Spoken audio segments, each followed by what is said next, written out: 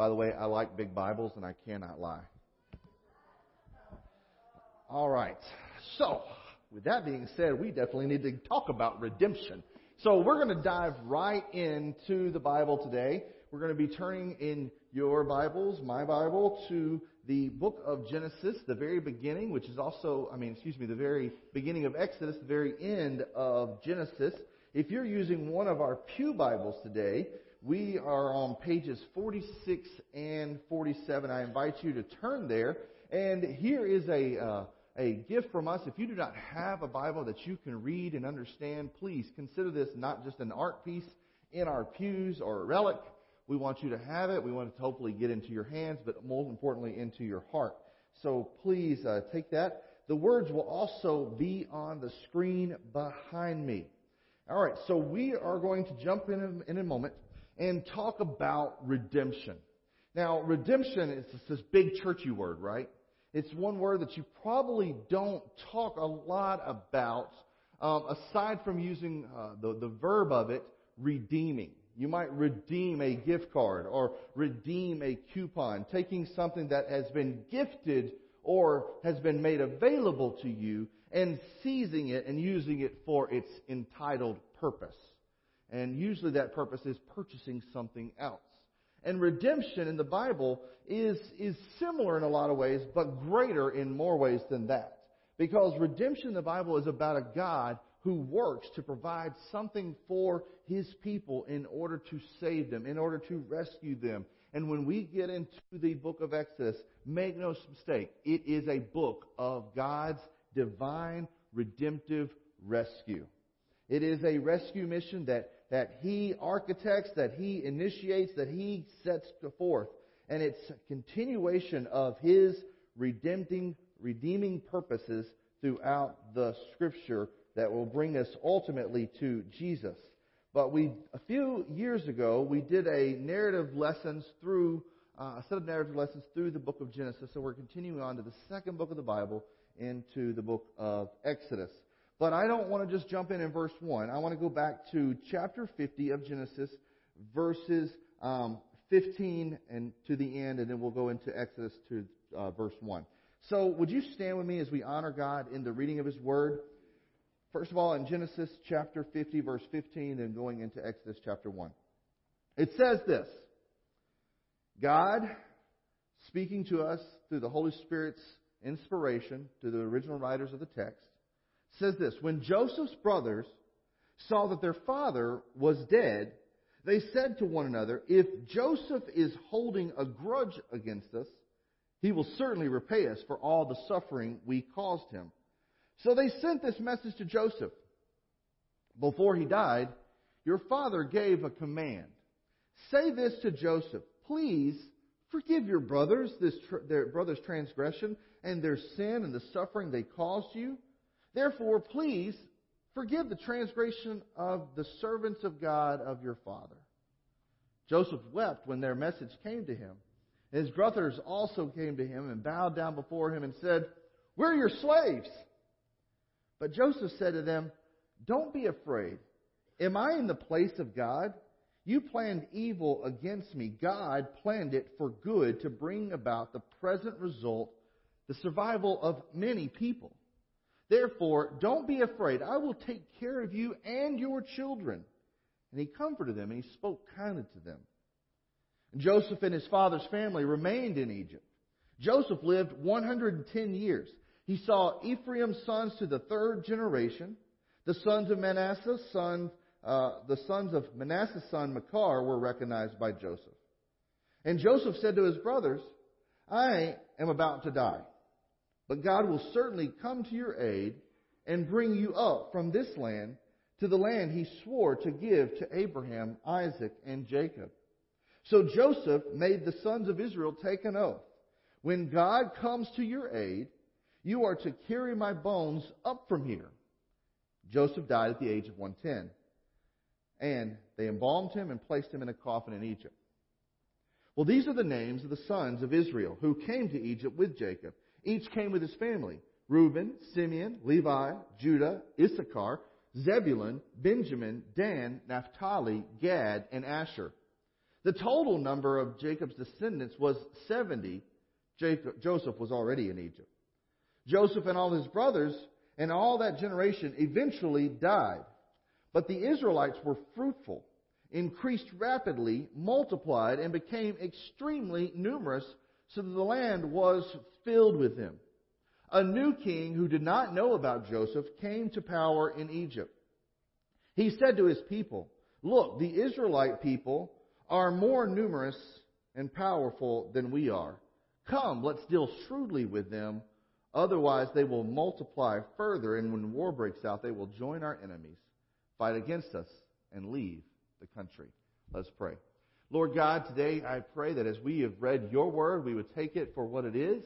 It is true. It is good. It is holy. It is a gift of grace from you. It is inspired by you. It is perfect. It is inerrant. It is infallible.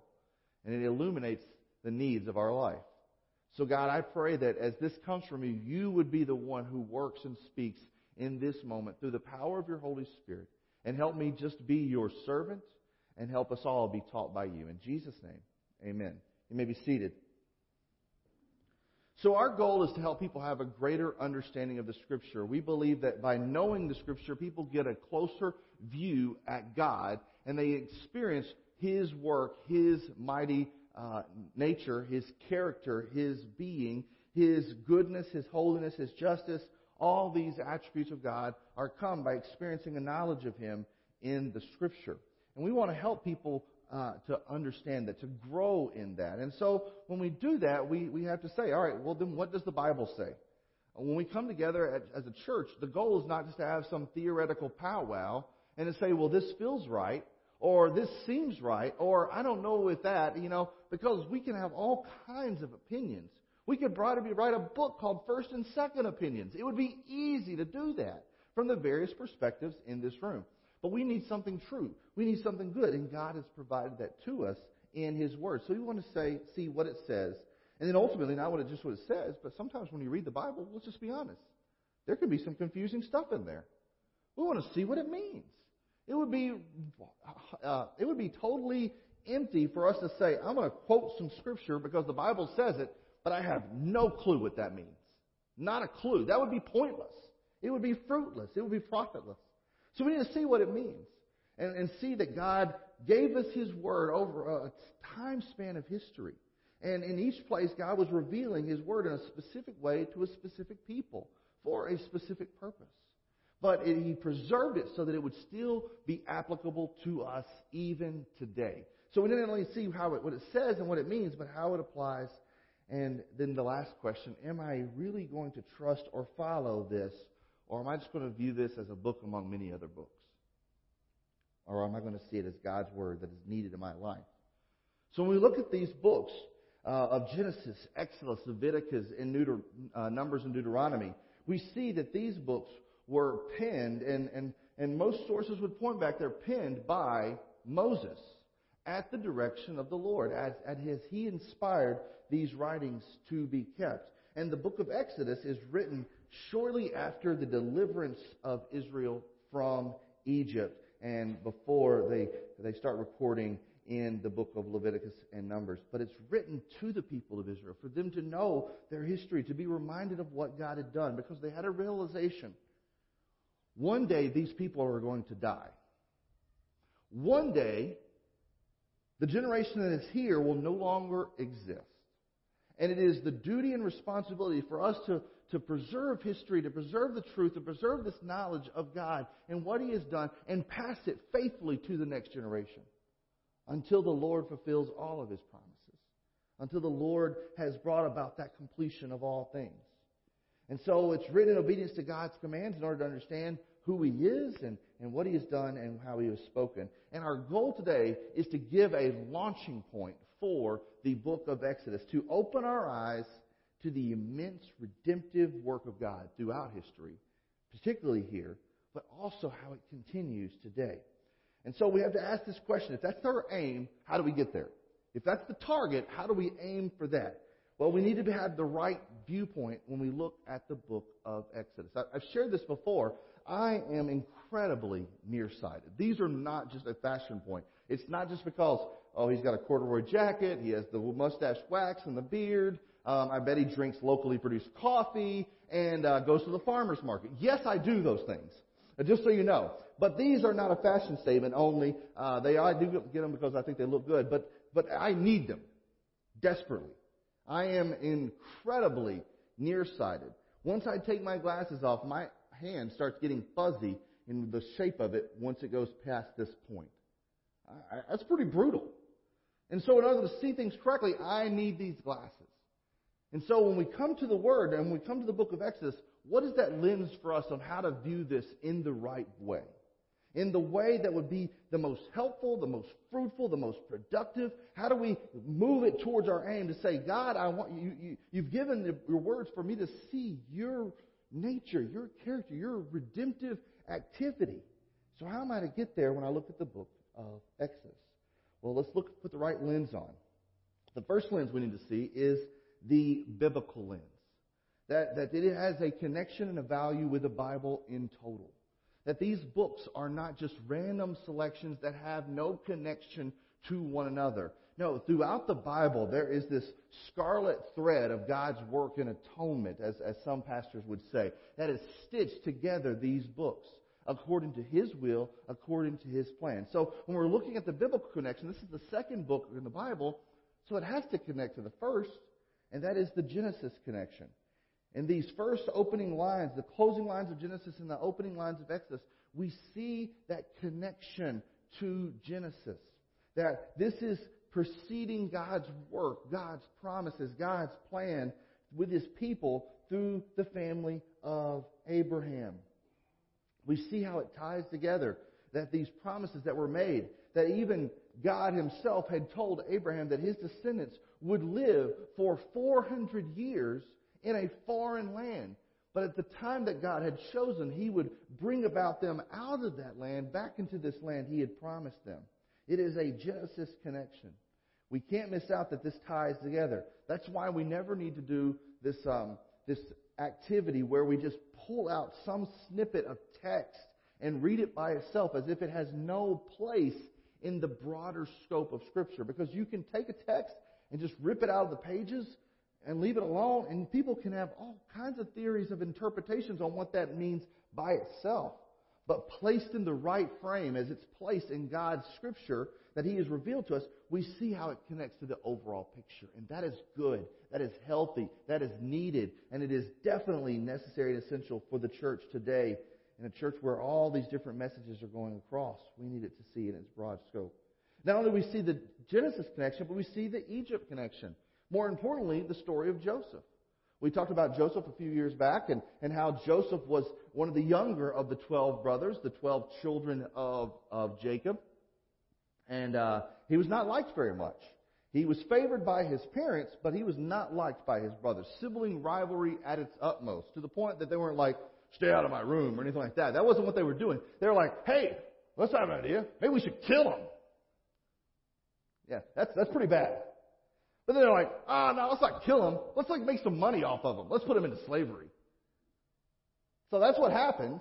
And Joseph spends 17 years of his life in Egypt, away from his family, much of that in slavery, until in one of those years, God raises him to the right place in the right time. God never left him. God never forsake him in the middle of it, and kept all of his promises. And Joseph was elevated to a stature of prime minister, if you will, only surpassed by the authority of Pharaoh himself in the moment.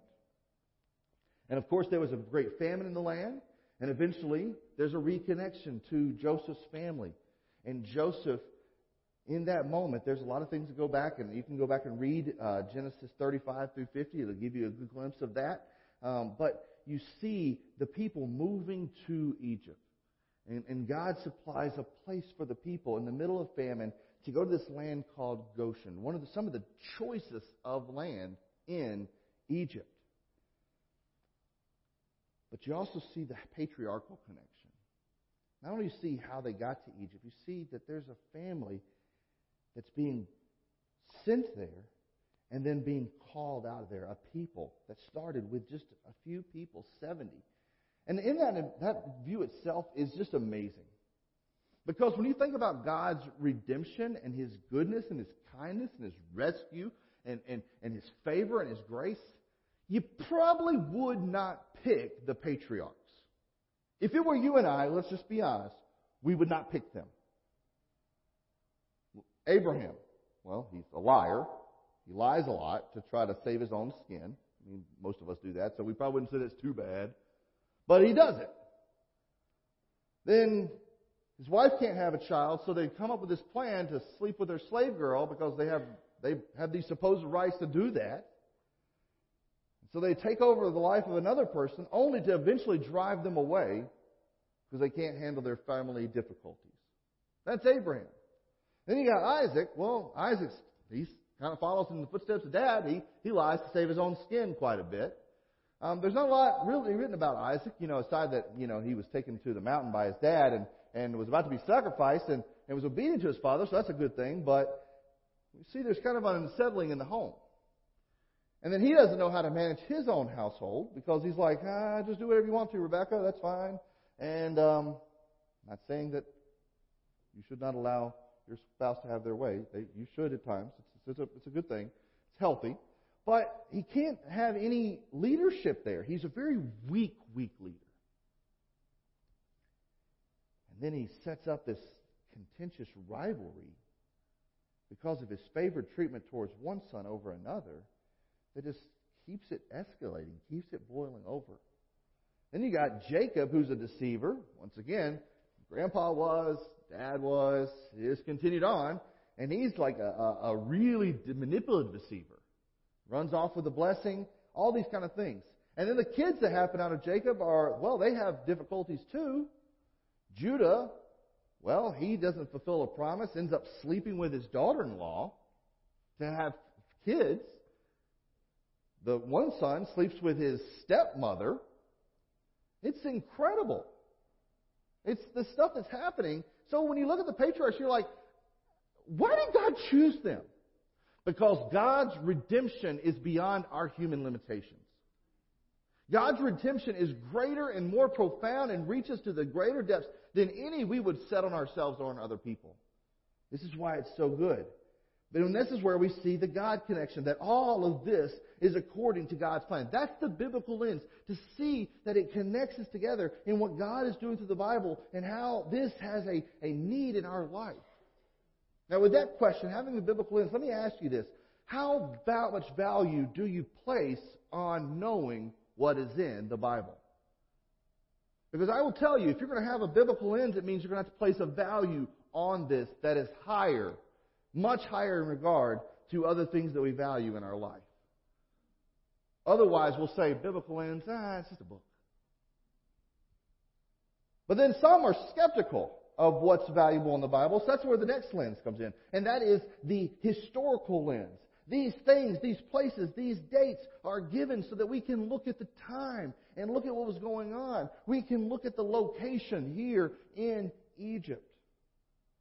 And it's amazing that all this is happening in Egypt at the time was the greatest superpower on earth.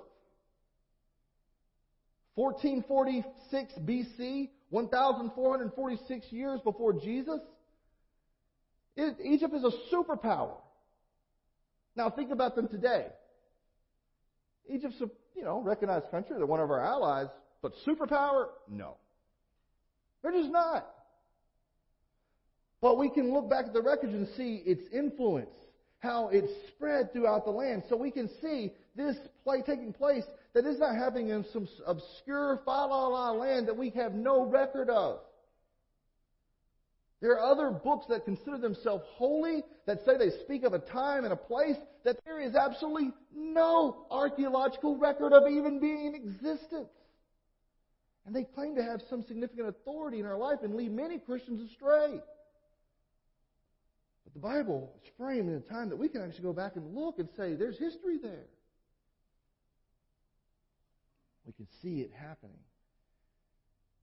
Now, there are different arguments about when this happened, whether it's an early date or a later date. Some people believe it's 1446 BC. That would be a literal timing of the Bible interpretation. Some believe it's 1260 taking kind of a generational approximation view, but this is the things that happen. And in this historical lens, we got not only get to see the time and what surrounded the people and the location surrounding the people, but we get to see the events work out. We're going to be talking about a lot of events. And this just tells us that God not only inserts himself in certain times and places to work his miraculous redemption, but it shows us that God is not passive. God is not passive about his redemption work.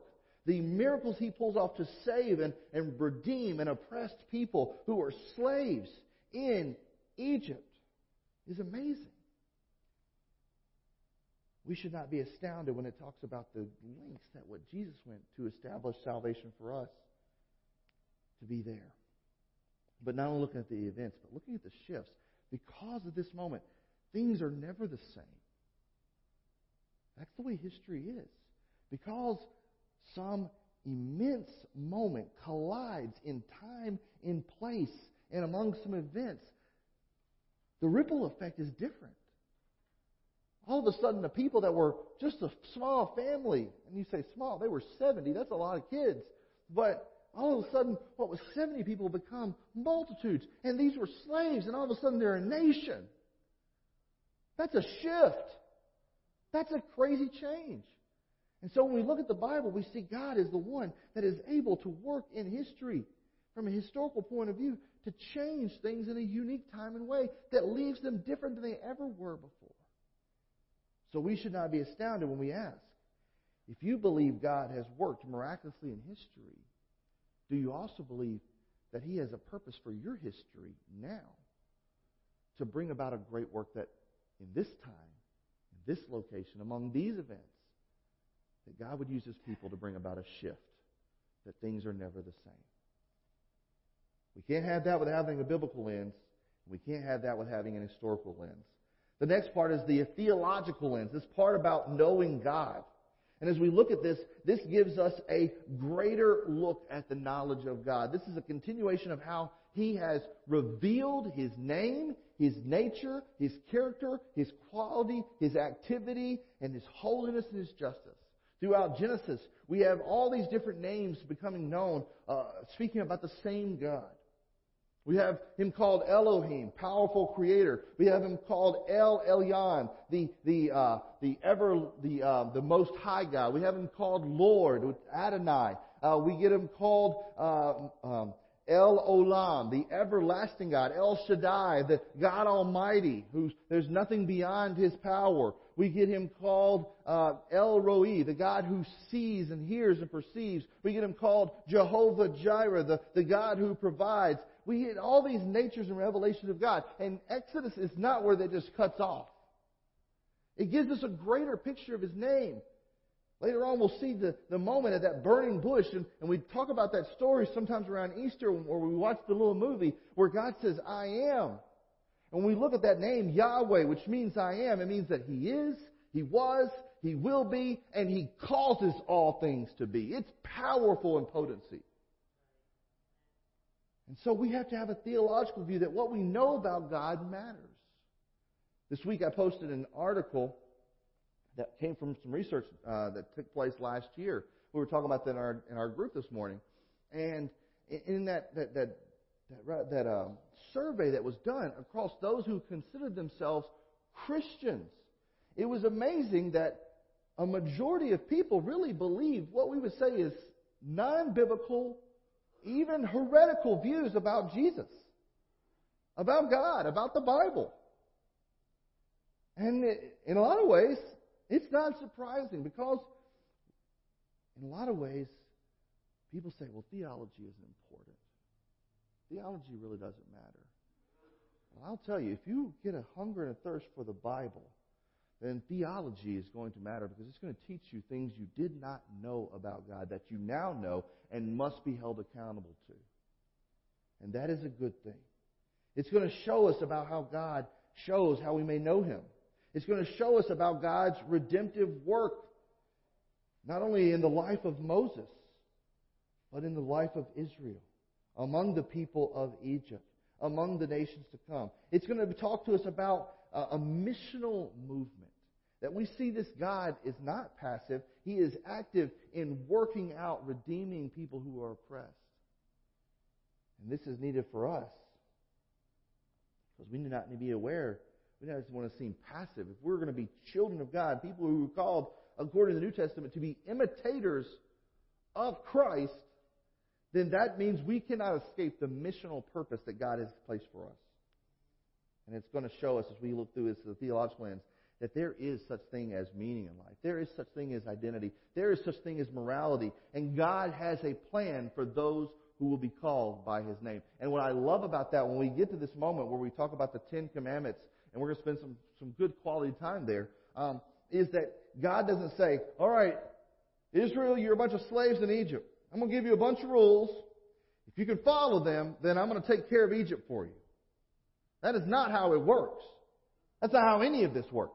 God says, I am God. I am gracious. My name will be known throughout the nations. I'm going to do a work to redeem you because I have loved you, and I will be your God, and you will be my people. And because of that, these are the house rules. After I've done this, I've already done this to rescue you. Now I've shown you how to live by people called by my name. That's a lesson for all of us, that God doesn't leave us whenever He saves us as purposeless. But He doesn't expect us to follow a bunch of rules that are impossible for us to follow on our own. He says, I provide the rescue. I provide the work. I provide the redemption because I am on mission to save people who were lost and enslaved. But as people who are redeemed, there is a plan. There is a point. There is a direction if you are to be faithful. We need to have a theological lens to know that what we learn from this matters. It has a meaning. It says something to us. And it is to be applied if we are going to be faithful. Fourth lens is that of the Christological lens. Not only is the theological telling us something about God, but the Christological, because the Old Testament, every bit of the Bible is pointing us ultimately to Jesus. Every bit of it. It's pointing us forward to looking at Jesus. And just as Israel, we're going to see, is saved from something for something. They're saved from slavery to be God's special people, to make His name known. We too are saved from something, slavery to sin, to be a people called by His name. That we're meant to edify and elevate and echo the name of Jesus. That He doesn't do this senseless. We are going to see that just as Israel was also saved by the blood of a lamb, that on that night of Passover, as the video talked about earlier, that this was God's way out, His redemption from death to the firstborn that was going to come on all the people there, but only those who would trust in the blood of a lamb that was spilt and innocent for their sake would be saved. So we too are saved by one who sheds His own blood for our sin. There's a Christological view here. We also see that just as the people of Israel were saved and would be wanderers in the wilderness on their way towards a promised land and must be faithful in that meantime till God fulfills that whole promise for them, so we too are sojourners. That God saves us and says, there's a promised land that awaits us. There is a place that I'm calling you to, but I'm asking you to be faithful in the wilderness. We must have that Christological lens. I want to ask you, how much value are you placing on that in your life? When it comes to what God has given us in His Word, when it comes to what God has done in the moments of history, when it comes to what God has done through His Son. How much are we giving view of when it comes to Jesus and the gospel? That when we look to the Bible, man, it just points us back that, wow, this whole gospel thing, it's pretty important.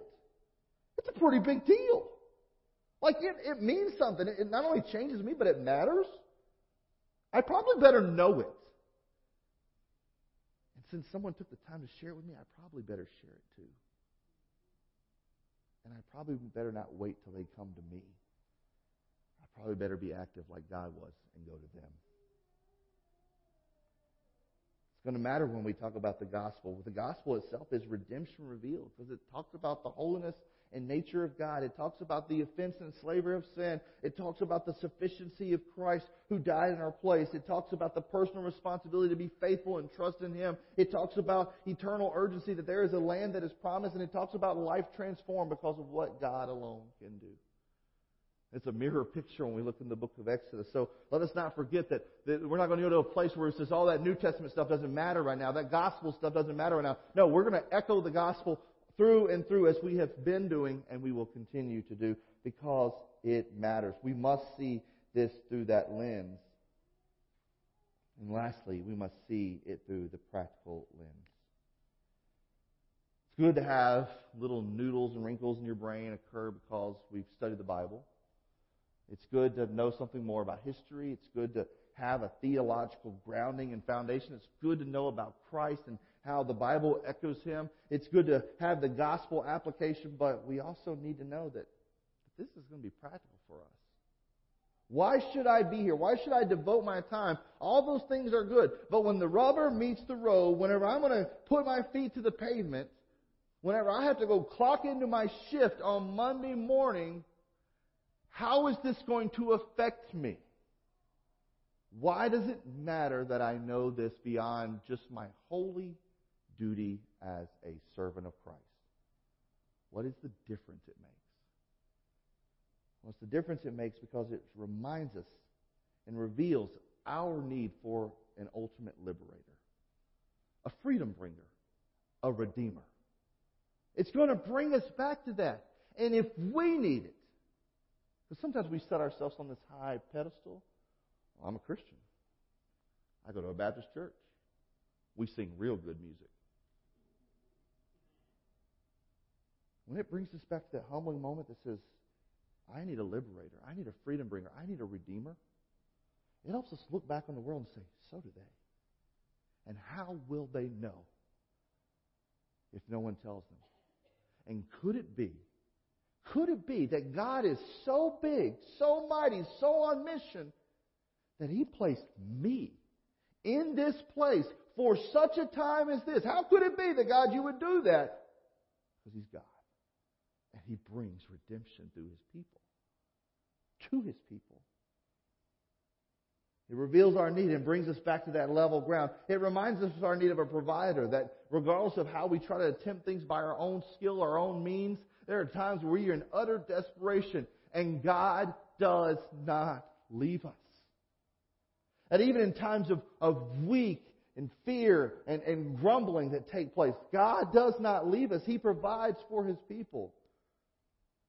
In the most desperate of times, in the most prideful of times, God still provides. He gives us a view that all good things come from His hands.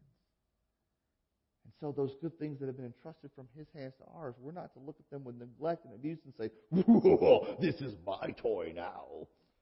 I'm going to keep it. It's going to be mine, and no one else will have it. No, we'll remind God, I have nothing were it to come from your hands. Help me share it. Help me share it. It's going to remind us of the lawgiver that when it comes to the holiness of God, there isn't a call and an expectation that applies to our life. And this is why we do what we do. It's going to reveal our need for a shepherd, someone who will walk with us and never leave us or forsake us.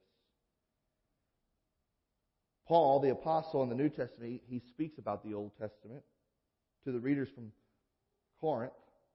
In the letter to 1 Corinthians, he says this about these writings that have been preserved for us, why we need them, how practical and useful they are. When he says in 1 Corinthians 10:11, he says, these things, and he's speaking directly about the people being delivered in Exodus. He says, these things happened to them as examples. And they were written, get this, they were written for our instruction, on whom the ends of the ages have come. Now, I don't know when the end of the age is, but I know that every day we get a little bit closer. And God says, I've made this for you. I've provided for this for you. This is why it's practical. This is why it's needed. That it happened to them, but it's useful for you. Don't let go of it. And as you see these practical things that are going to be revealed in this practical lens, this instruction, you're going to see some lessons to us. about what it means to be sure that we take care of the unborn. How despicable and deplorable this world had become for which Israel lived in the midst of Egypt. And it's going to show us that that was wrong. It's going to show us to beware of the evils of racism and murder and identifying and saying, I'm a people, they're not a people. It's going to show us how God can use weak, ordinary people, that Moses wasn't some superhero. But he was a weak 80-year-old man that believed God. Hesitantly, but he believed Him. And he followed after Him. We're going to show seeing the importance of singing God's praise. That when God does something, man, make a new song and tell about it. That's worth celebrating. The song that we're going to look at, it's weird. I'll admit that. But they were like, woo! God, you did that. Let me sing a song. Man, if anybody has something worth singing a song about, man, church people do. Not because they sound good, but because God is good. We're going to understand the nature of true community, what it means to live among a people together, and how that can be hard at times, but God has put us together for such things. We're going to see a reliance on God's daily presence as He provides. We're going to see what it means to delegate and take counsel from other people's godly wisdom that are placed in the right time. We're going to see what it means to obey God's Word because it shows His will. We're going to see what it means to take seriously the issue of idolatry and what true worship calls us to be. This is why this is practical. Over the next 5 weeks before we get to the Christmas series, we're going to be looking at this first part of Exodus as we talk about oppression and revelation and confrontation and God's demonstration and what it means that He's our substitution. These are all ahead. And I pray that you will join me on this journey because the story of God's redemption of the people of Exodus, it's our story. It's our story, and it needs to be others' story. We've got to pass it on to them. We've got to share it. We've got to be engaged. And I'm inviting you to come along with us and go back and look and be in awe and wonder that, God, wow, you did this. Show me what I need to do to reflect your glory and your goodness. Because I'm not worth it, but your grace is amazing. Let's pray. Lord Jesus, today as we take this moment to pray, I don't know how you may have worked or what you're speaking on the people in this room. I only know what you're telling me, and that is that I have still so much more to learn and so much more to do and so much more to follow when it comes to you. I have so much to be thankful for when it comes to you. God, there are so many things that I sometimes take for granted, and you remind me of that even when I'm here. That I'm not saying I'm someone that's above anyone else in this room. But God, I know that it can be too that just as you're working in this pastor's heart, that you are possibly working on someone else in this room. And I don't know who they are, but I'm just asking God, you to work on their heart in a way that causes a shift. That they found themselves in this time, this location, among whatever events. But I'm praying for an encounter with you, seeing you and what you have done amongst others, you can do in their life. So God, be the shift bringer, be the redeemer that you are. Show us what it means to trust in you, to follow after you, to call you, Lord, to identify our lives after your heart, your direction, your mission. And in this moment of response, God, let that be what takes place, appropriate response to who you are. In the mighty name of Jesus, we pray this prayer. Amen. I'm going to ask this time, we have a time of invitation. I'm going to ask you to keep your heads bowed, your eyes closed. Each week we do this because we set at the forefront. The Bible is something that tells us what it says and what it means and how it applies, but it also begs the question, what are you going to do based on what God has shown you in the Word? We know it would be easy just to walk away and think, well, I wanted to respond, but I didn't know how. So we give this moment to give you the opportunity and try to give some instruction on what that might look like. Today, if you're in this room and you're saying, man, I need that redemption. I need God to be my liberator, my provider, my lawgiver, my shepherd, my Lord. I need peace with Him. And you recognize that you need to be saved. You can do that because you can trust what He has done.